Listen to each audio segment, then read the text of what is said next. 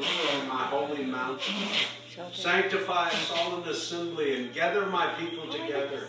Gather the tribes of Levi together and the priests and cause them to weep before the porch and the altar and cry out for my mercy. For I am coming swiftly to do a quick work and a great one. I shall surely purge, purify, cleanse, and bring forth. Oh, the glory that shall shine from your faces, from your fingertips, from your words, from your thoughts and your hearts. Because of my purifying fire, I come as a refiner's fire, and I purify the sons of Levi. I purify the sons of Zion. I purify the daughters of Zion, and I bring forth a glorious army, burning with my bright light.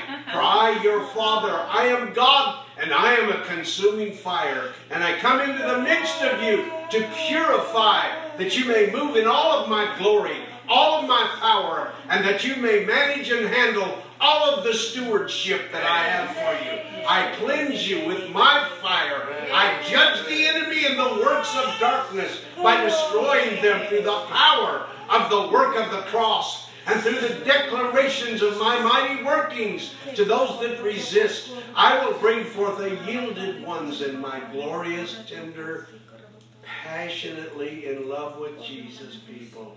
And they shall love and care for one another, and they shall be purifiers of silver and gold.